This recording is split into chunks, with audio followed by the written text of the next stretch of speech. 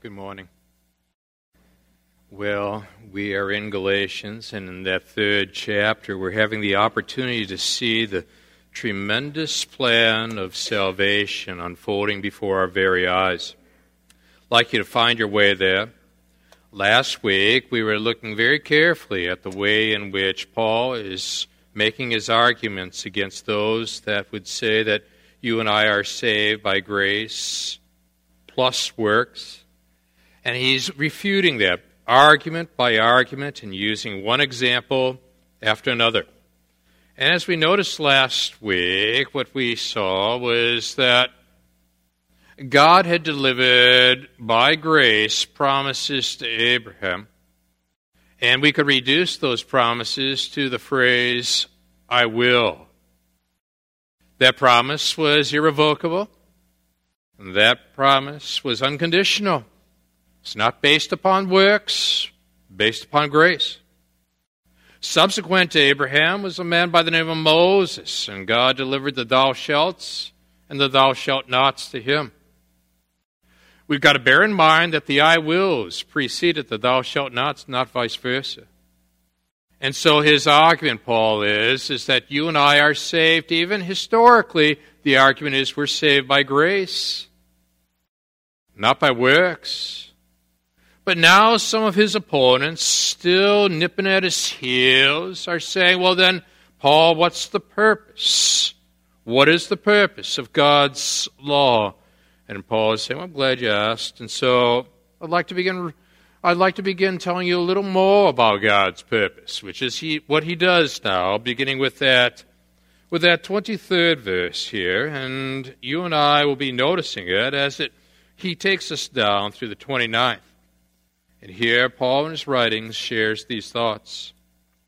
That before faith came, we were held prisoners by the law, locked up until faith should be revealed. So the law was put in charge to lead us to Christ, that we might be justified by faith. And now that faith has come, we are no longer under the supervision of the law. You are all sons of God through faith in Christ Jesus. For all of you who were baptized into Christ have clothed yourselves with Christ.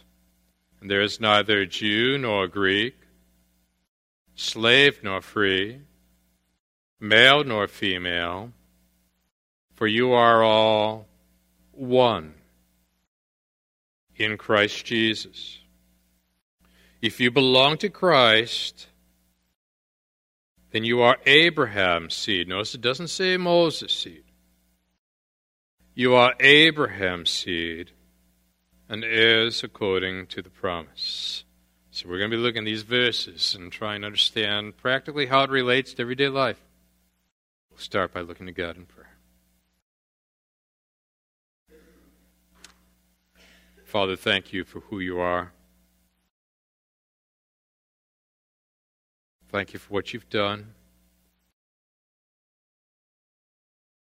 On mornings like these, Father, in the midst of the January days of everyday living,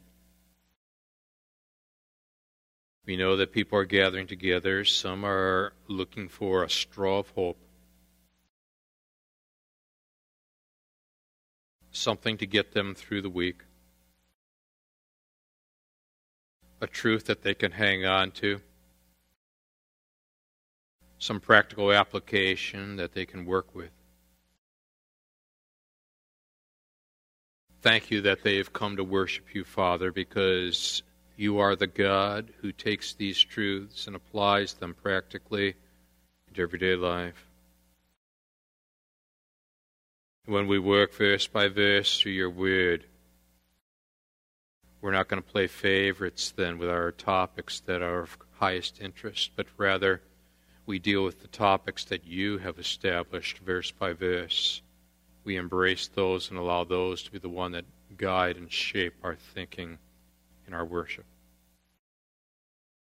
So I want to pray, Father, for that heart today and take the topic that's in these verses and give them some hope, give them some assurance, give them some strength to be able to face the tomorrows coming their way. Father, I want to thank you as well for anybody in these services that comes who's spiritually curious, hungry for truth, but has not yet put faith and trust in Christ. Intellectually honest, aware, Father, that they've got questions, and maybe one by one those questions are getting answered in your word. But still there's lingering questions. We're praying that the Holy Spirit now will address those needs, calm those issues, and bring truth to that mindset, Father, that wants to find truth and answers in you. Father, each and every one of us needs, by faith, to be able to apply truth to life. So what we're asking is, with Scriptures now open, that you warm these hearts, that you engage these minds, that you shape these wills. Because, Father, we've come here again now to see Jesus, Him only. We're praying these things again now in Jesus' name. Amen. Stuart Holden was writing an account of a young Chinese man he was traveling with. The Chinese student was heading to America from China. He was going to be studying at one of the universities, and he was prepping his heart because he wanted to be deeply involved in university. He was engaged in some conversation with the other passenger on the other side of him when the other passenger looked down at what the student was reading. It's a Chinese Bible he began to ask him about. The Chinese student told him that he was tracking the various promises of God throughout the Old Testament that pointed toward Christ. Well, the other passenger began to laugh and then simply said, "Well, I'm sorry, I don't want to go any further. I just don't want to disturb your faith in Jesus," he said, somewhat cynically. Classic response from the Chinese student. I said, if you could disturb my faith in Christ, He would not be a big enough Savior for me.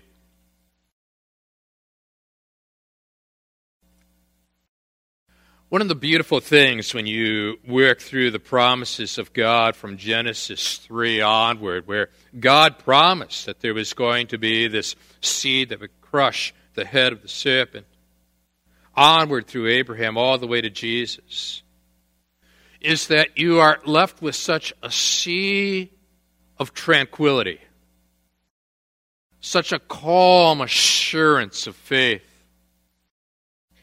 You and I are able to look at the tomorrows of our lives, and there's this sense of an undisturbed peace, rooted in the certainties of the risen Savior. You've got a big Jesus. It's those that don't know Christ that live with internal disturbance day in and day out. I want to talk this morning about that undisturbed faith. Because 5 times that you and I will find in Galatians chapter 3, beginning with verse 23, down through verse 29, Paul speaks of faith. Faith in Jesus Christ. So I want to collect our thoughts together with these verses and to look very carefully at 2 stages of faith that are found here in these verses that I think can help us to better appreciate what God has done by sending Jesus Christ into this world. The first stage is found in verse 23 down through verse 24, and we're going to phrase it like this. Number 1, before faith came, we were under God's law. And you say, well, Gary, where do you get this idea? Look very carefully at the beginning of verse 23. Before this faith came, we were held prisoners by the law, locked up until faith should be revealed. Now, notice with me this phrase, before this faith came. Question, what is Paul talking about? Answer, he is talking about the faith in the incarnate Christ Jesus. That's what he's talking about here. So in other words, he is now looking at the people and saying, before Christ entered into Bethlehem and went to Calvary, before faith came, in other words, you and I, we were under God's law. Now, look carefully with me, because there are going to be two significant distinctives about this law that you and I find ourselves under prior to saving faith in Christ Jesus. The first is this, that the law held us captive. Look carefully at the way it phrases itself in 23. Before this faith came, a word used to describe Christ's entrance into this world. Before this faith came, we were held prisoners by the law. Take that word prisoner and draw a line back up to verse 22, where we noticed last time, but the Scriptures declare that the whole world is a prisoner of sin. So that what was promised, being given through faith in Jesus Christ, might be given to those who believe. Now, this Greek word here for prisoner is used to describe someone who is confined, guarded. There is sentry duty, operative at this point. Somebody's in personal custody. It was also used, as we noticed last time, to describe that scene in Luke 5, verse 6, where Peter, having cast his nets out into the water, brought in all these fish, and the fish were enclosed as the nets were drawn.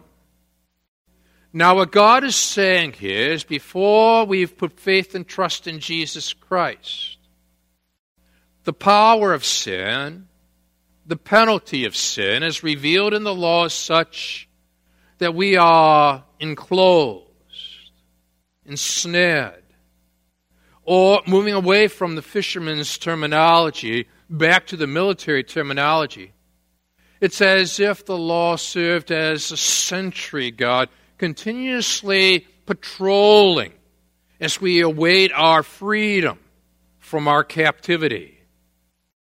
Now, what God would say to you and to say to me is that when you are moving somebody toward the cross of Jesus Christ, where he sets the captive free, make absolutely certain then that they realize that prior to that freedom, they were held in captivity.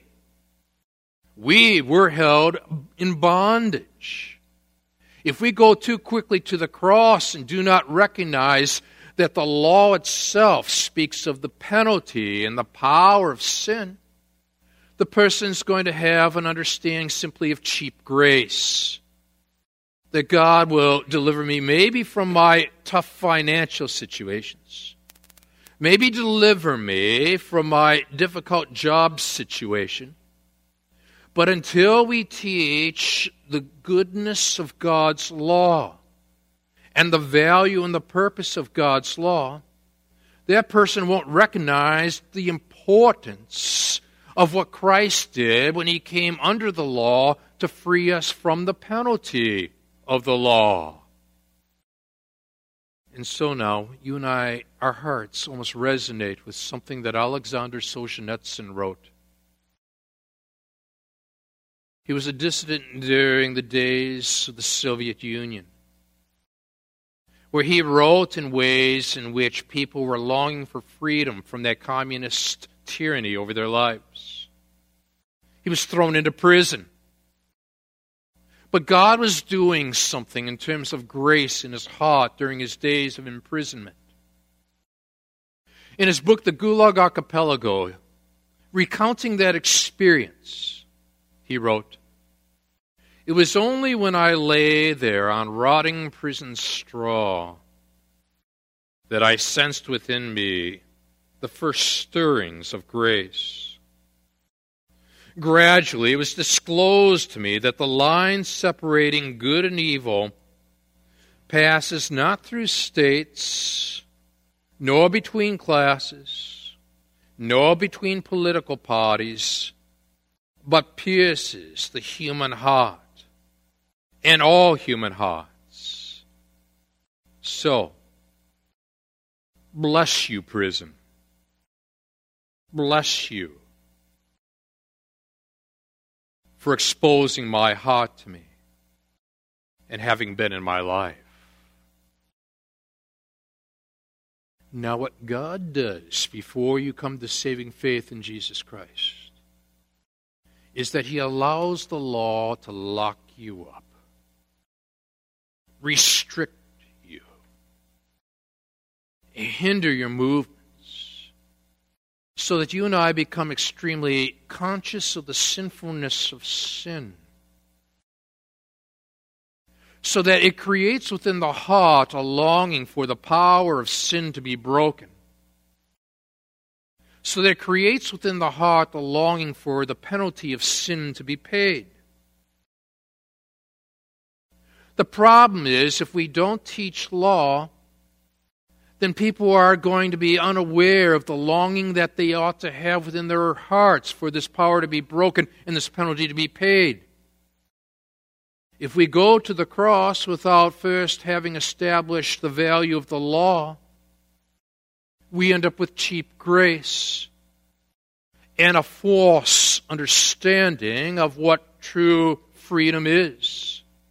So they just simply look for the God who will graciously redeem them from a tough marriage, redeem them from a tough job, redeem them from some tough health matters, without getting to the core issue of being redeemed from the penalty and the power of sin itself, which is the purpose of God's law prior to our salvation.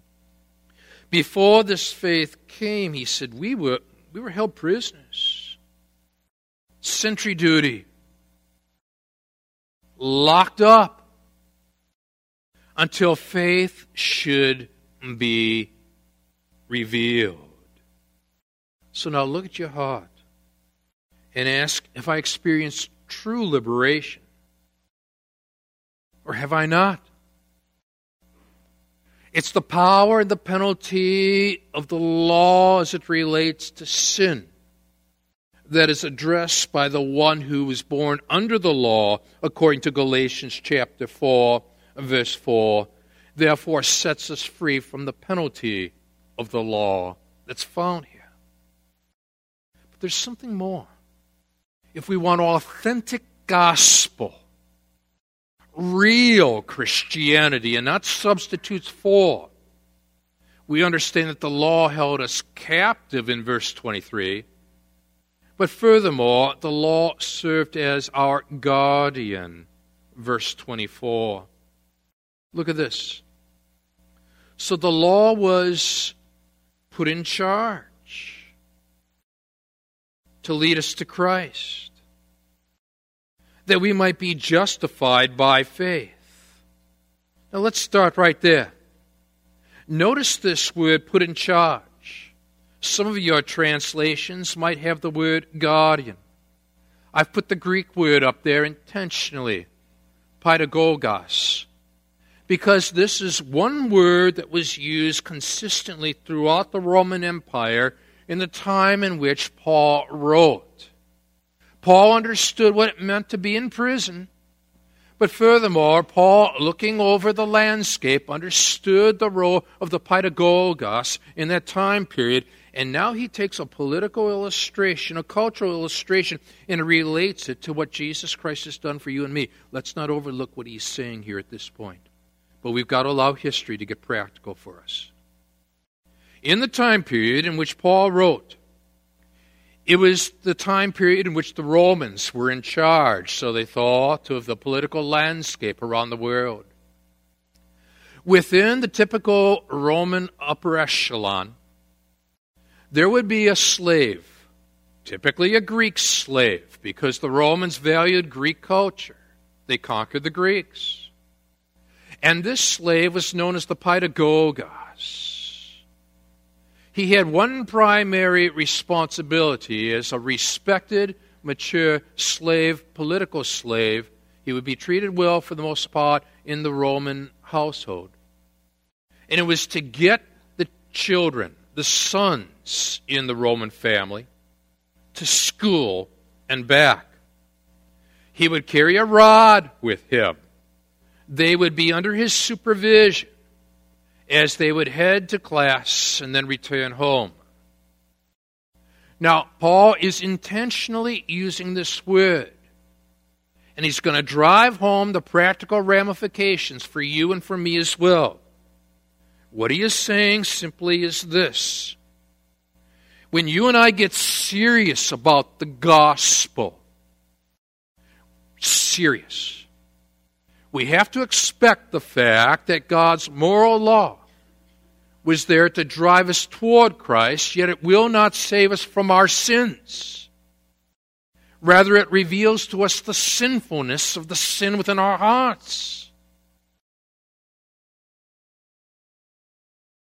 He's trying to be as relevant as he can be. And now what you and I do is we take that little history lesson that Paul, really the Holy Spirit delivered through Paul, and he's saying, now, check out your heart. Ask yourself, have you been freed? Have you been set free? Because what the law is meant to do, it's meant to hold us captive, so it creates a yearning, a longing in our hearts to be freed from the captivity of the power and the penalty of sin. Furthermore, it serves as your Paidagogos. It's pointing you toward Christ.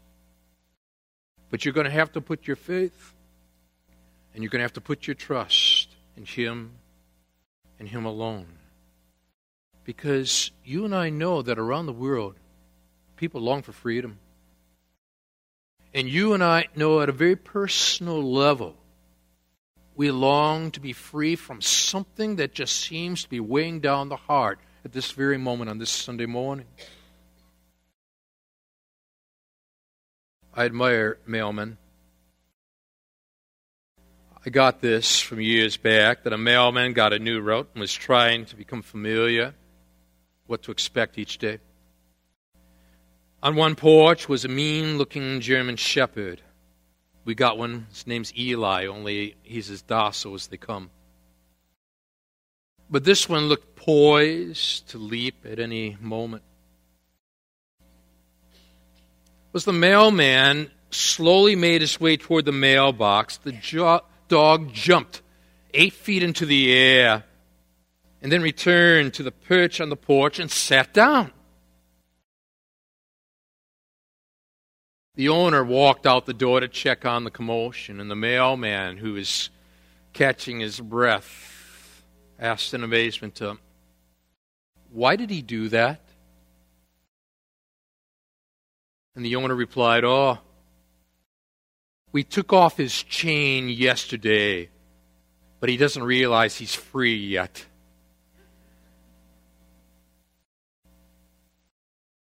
Now there's the problem with a legalistic Christian. The chain's been removed. The power of sin's broken.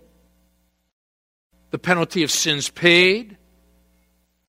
The law was such that you felt hemmed in and closed. A yearning in your heart for freedom. The Paidagogos has been pointing in the direction of Jesus. So now, Jesus steps in, you put your faith and trust in Jesus as your Lord and Savior, the chain's removed. The question is, do you recognize the freedom that you now have in Christ to live for Him? Or you find yourself just jumping up and down religiously without any forward movement spiritually? Where are you at? Have you found your freedom in Jesus yet?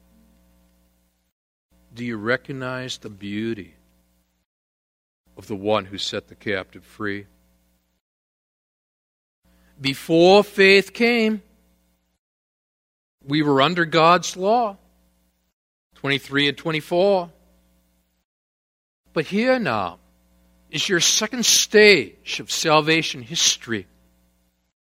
The number 2, because faith came, we are in Christ Jesus. Look now at verse 25. Now that faith has come, past tense.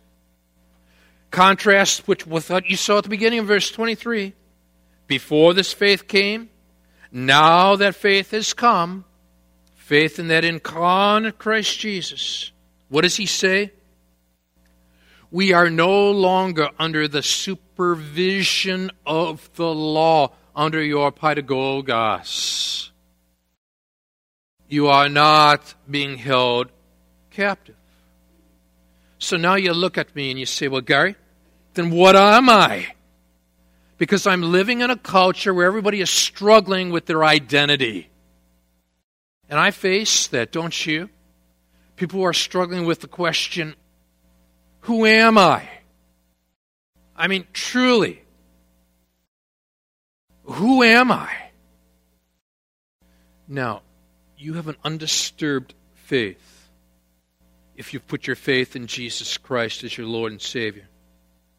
Which means there ought to be such an inner tranquility in your relationship with God that transfers into even your relationship with yourself. Because you start with God. Now, once you begin to work that out, you are able then to begin to work through your identity. Look what he says now in verse 26. You are all sons of God through faith where? In Christ Jesus.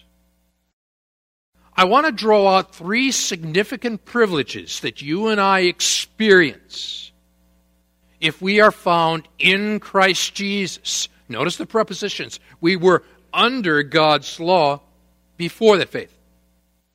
We are in Christ Jesus because of that faith. Now, look very carefully at what he said. You are all sons of God through faith in Christ Jesus. It does not say you are sons of God because of what you have achieved for Christ Jesus. It doesn't say that you are sons of God because of the works you have done for God.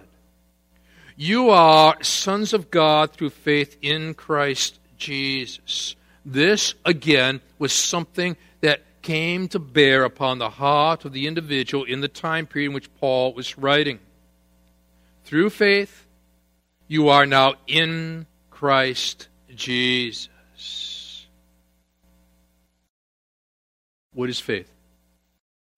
Do you remember that story of the great Blondin? He would startle the crowds with his death-defying stunts over Niagara Falls. He'd point to the tight rope suspended over one area of Niagara.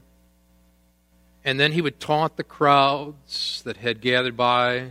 He would say, question, who believes that I can push this cart over the falls on this rope? Hands would shoot up. They've heard his story. And then he'd point his hand out, his finger at a particular individual, and then say, if you really believe, get in. With wheelbarrow ready to push that guy across the falls.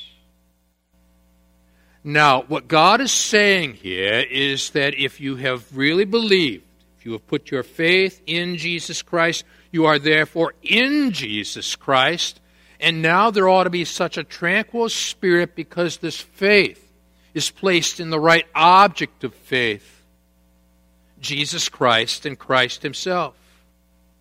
You are all sons of God through faith in Christ Jesus. Now, the ladies here are probably saying, well, why not daughters of God? Well, I get that too. But remember, I'm not particularly wild about being called the bride of Christ either. So bear with me here as we work through what he's saying. You are all sons of God. He is simply speaking legally at that time period in the Roman Empire where a particular son was privileged with the inheritance that came of growing into adult manhood. Came across this story. Waiting aboard a plane on which he had a reservation, Brigadier General Theodore Roosevelt III, not the second, third, overheard this from a private. I'm going overseas in 3 days. I want to see my parents before I go. This man was trying to get his reservation. He's waiting to board the plane. It was explained to him that every seat on the plane was taken. Just then, Brigadier General Roosevelt, Teddy's son, stepped forward and said, I'll surrender my seat to him. But, a fellow officer argued, it's a matter of rank. That's right, said General Roosevelt. He's a son. I'm only a general. There is something beautiful that comes when realizing that God is not only your creator. God is your Father, and you belong to Him. Years and years ago, when my children were young, I remember we were going to an amusement park, and I had some tickets to let them in, and there was this little guy. Somehow he made his way into the midst, and there weren't 3, there were 4 kids reaching out for the ticket. That little guy was not my son. I had 3 tickets, and they went to my children. There is no such thing as universal fatherhood. God is the creator of all, but God is the Father of the redeemed. Notice what it says here. You are all sons of God through faith in Christ Jesus. Not everyone is in Christ Jesus. And that is the spiritual position that God is speaking of that ought to give you such a sense of a tranquil peace and a bona fide faith that you're able to look at those who may want to disturb your faith. And you have such an inner sense of assurance about what Christ has done, that in reality, that solidified faith is what disturbs a culture, a society, a nation, or world where you are focused upon the risen Savior, Jesus Christ. In Christ, we are sons of God. You see it there in verse 26 and 27. But here's the second distinctive. That in Christ, we are all one. We're all one. Look at verse 28. There is neither Jew nor Greek, slave nor free, male nor female, for you are all one in Christ Jesus.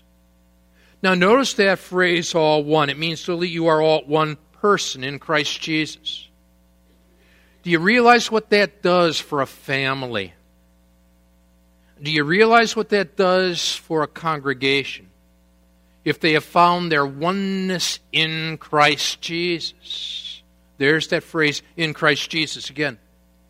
It means that no matter what your differences might be with someone else, they are secondary to what's primary. You are one person, literally in the Greek. You are one person in Christ Jesus. What you share in common then is far more significant than the distinctives between you and that other individual, no matter what they might be. See what that does for you relationally, practically, the way we relate to one another?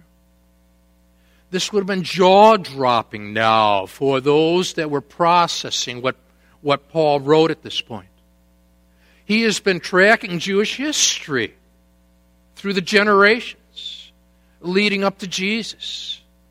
And now here he is saying neither Jew nor Gentile. There is oneness in Christ Jesus. Yes, there are distinctives.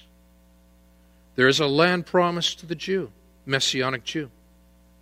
I'm not a Messianic Jew. We have them in all three services. There's something more materially for that individual. But we are one in Christ Jesus if we put our faith and trust in Him. So he says now, very clearly, neither Jew nor Greek. And then he looks over the Roman culture and says, neither slave nor free.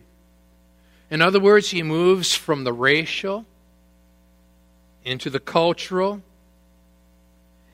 into furthermore the sexual, male nor female. Now, there are obvious distinctions between male and female. But he's saying, despite the distinctions, there is to be one personness in Christ Jesus.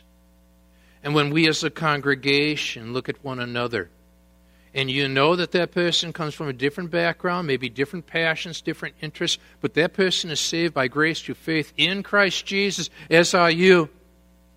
Despite the distinctives, the overwhelming oneness is found here. It is being in Christ and in Christ alone. Here now is one more privilege. In Christ, we are sons of God. In Christ, we are all one. Thirdly, in Christ, we are Abraham's seed, heirs according to promise. If you belong to Christ, then you are Abraham's seed. And heirs, you see, heirs according to promise. Now, when you and I look at this, we can almost see how Paul then is staring down his opponents who are arguing, well, the Gentiles, if they're going to be part of us, they've got to be circumcised. We've got to add works to grace, creating almost this oxymoron of merited grace. And he's saying, Because way back in the promise which preceded Moses, in the days of Abraham, God promised what seed? Now look very carefully, verse 29. If you belong to Christ, then you are Abraham's seed. And he chose a word that can mean either singular or plural, depending on the context. Just like my good buddy Hal last week, he and I were talking about this subject. And it's very similar to me standing out in a pasture with him, and he points out at the sheep. And I'm not sure at this point, does he mean a single sheep or a collective flock of sheep? Paul, by the Holy Spirit, chooses this word so that sometimes it means the singular, sometimes it means the plural, depending on the context. And God chose this purposefully because the nations of this world were to be blessed in man's seed.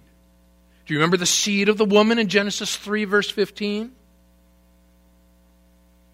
Do you remember the seed of Shem, where we get Semites, in whose tents God would dwell in Genesis 9:27? How about the seed of Abraham in Genesis 12, verses 1 through 7?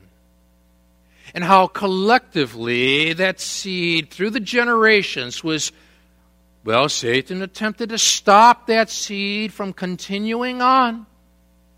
He used Pharaoh in Egypt.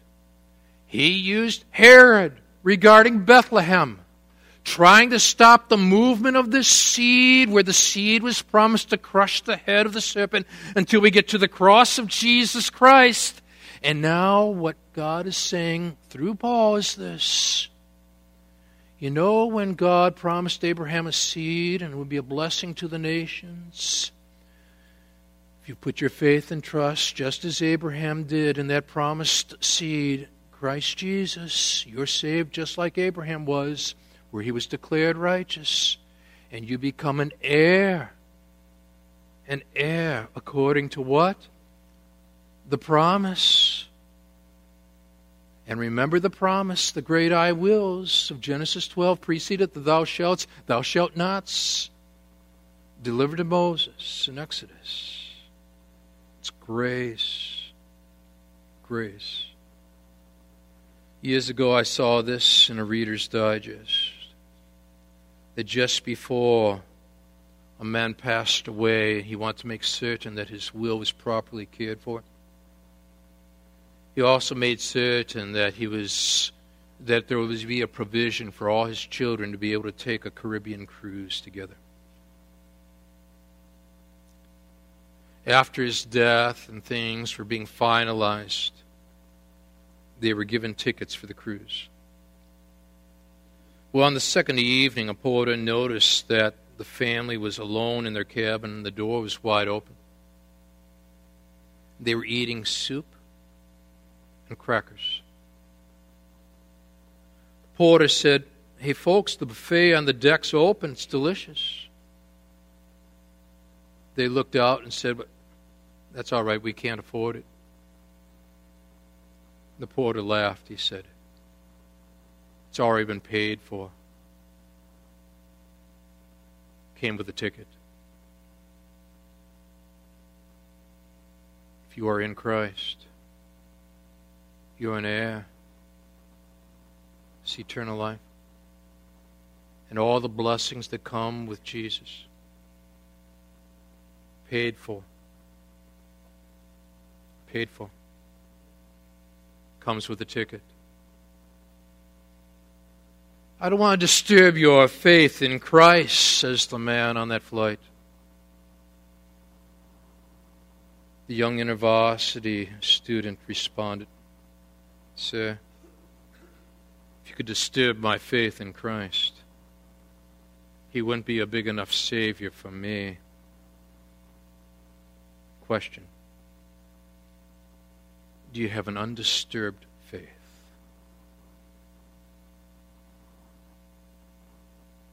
In Christ alone. Let's stand together.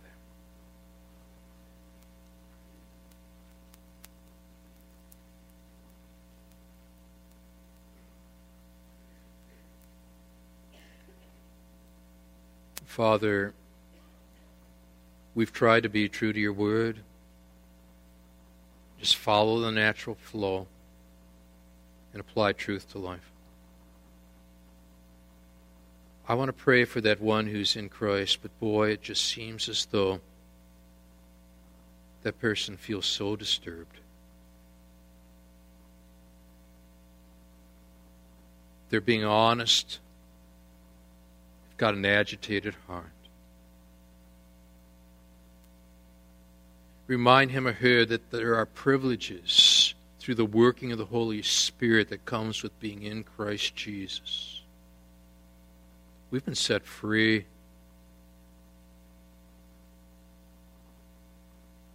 We're heirs.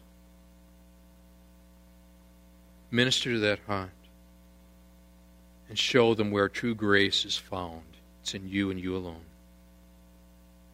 And if there's anyone in these services, Father, who is not in Christ but outside Christ, show them what true freedom means.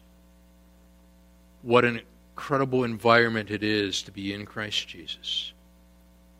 May they put their faith in Jesus and Him alone for salvation. We'll give you all the praise now. All of it. In Jesus' name.